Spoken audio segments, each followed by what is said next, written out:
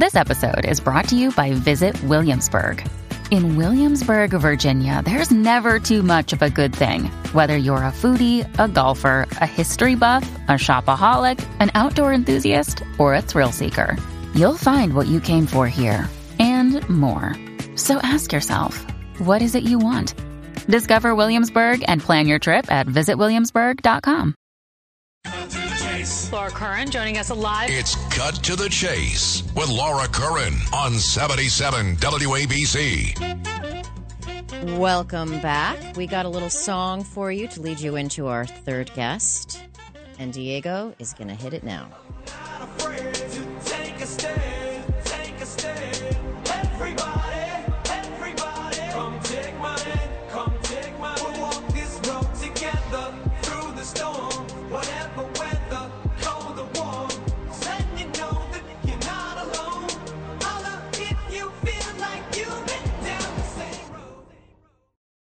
You're not alone. That is Eminem, always raw and candid about his struggles with addiction and his journey to sobriety.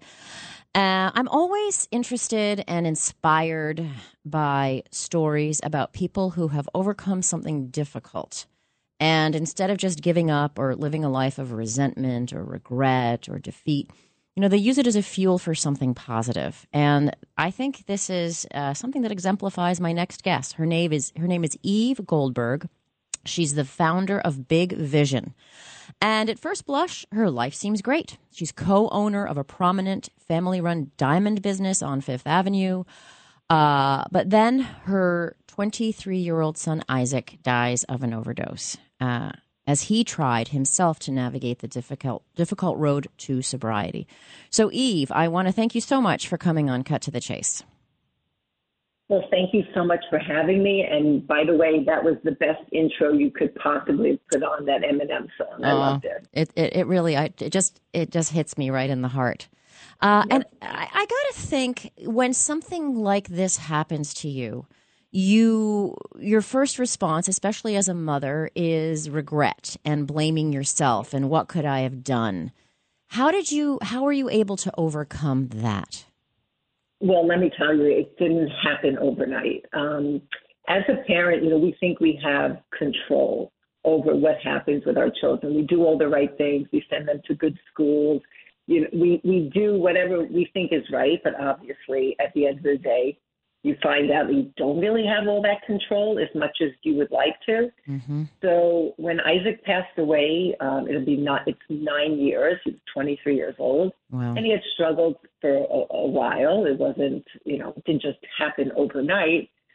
But when he passed away, of course, I blamed myself. I said, I don't get it. Why me? Why does this happen to me? What did I do wrong? Mm-hmm. And then, I thought to myself, there are a million things I could have done differently.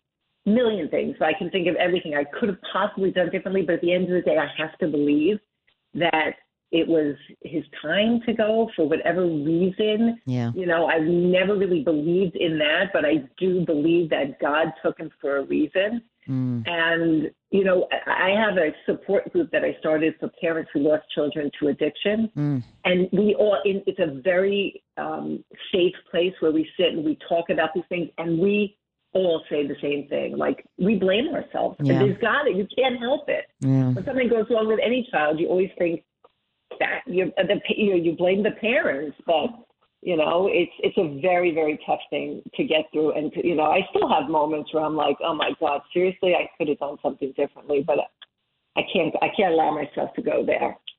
And you've taken that energy and you've turned it into something positive. Big Vision, you started in 2015, so 8 years ago, as a way to help young adults navigate sobriety. What is the biggest challenge that you're finding among this group of young adults? The biggest challenge, there's so many challenges. There's the shame and the stigma that they feel. Shame is a big one. It's gotten better since Isaac was alive. When Isaac was alive, there was no one talking about this. When Isaac was struggling, he was so ashamed to tell people that, he had these struggles. And today you have a lot of celebrities who are talking about it. You have, there's more discussion. You can't open a paper today without some article about addiction. Mm-hmm. And it's Fentanyl good. now, yeah. Fentanyl, I mean, it's out there more, so I think that helps. But I think the shame for so many of these young adults is really, it's there. And that's really one of the things that we really fight to erase, that shame and that stigma, because it's still a stigma. And, it's just difficult for them to find ways, like for Isaac, it was just tough for him to find ways to have fun, to live his life again, just without substances, because he was so used to that life.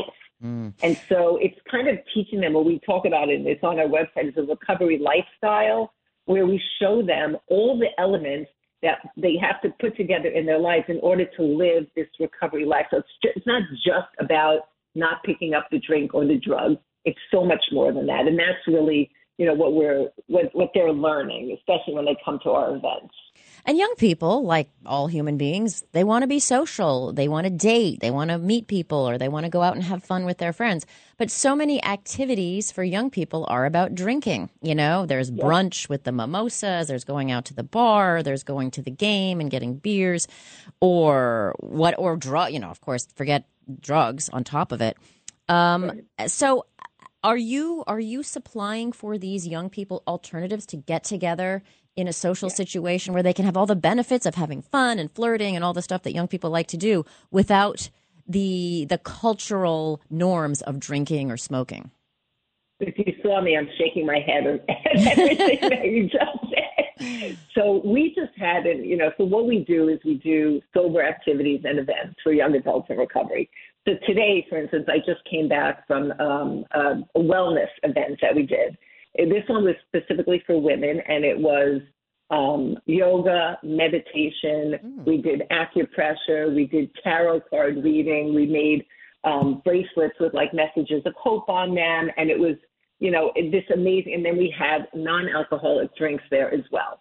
So this is, it's just showing that, you can do all this stuff and just do it without substances. And one of the people there today who was doing the bracelets, she said, you know what? I got to tell you, when I was drinking, she said I was throwing up in alleyways. She goes, let me just say, that's not cool. It's cool to be sober. Yeah. So it's about teaching people that it's cool to know what you're doing, to be aware, not to look. I mean, it's not a good look for anybody to be drunk or wasted. Let's be honest. Mm-hmm.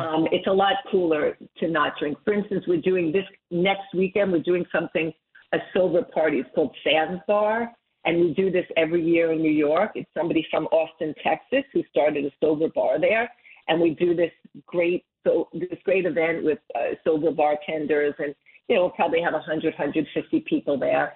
And, last year we did it, and I saw people literally waiting online for drinks. And I said, everybody's so patient waiting on this line. And I realized that they're not jonesing for a drink.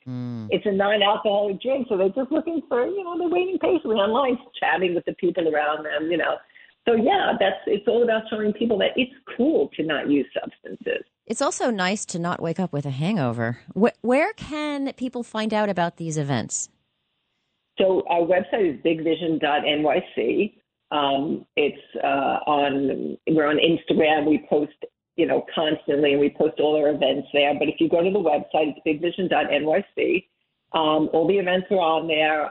And we actually, what's really exciting, after all this time, we purchased a space in Midtown Manhattan, which is going to be a clubhouse. It's going to be a place where we can actually house and have all these sober events, yoga, we have meditation, we have a ping pong table, pool table. We have outdoor space. We're going to do great parties there, and just a safe place for young adults to come and hang out and do whatever they want, just with no triggers, no substances. And so we're starting construction soon. We'll be done by the end of the year. And this was always my dream from day one, was to actually have a place like this. And I can't believe it's actually happening, but it is. And it's really, really exciting. It's going to be the first of its kind in New York City.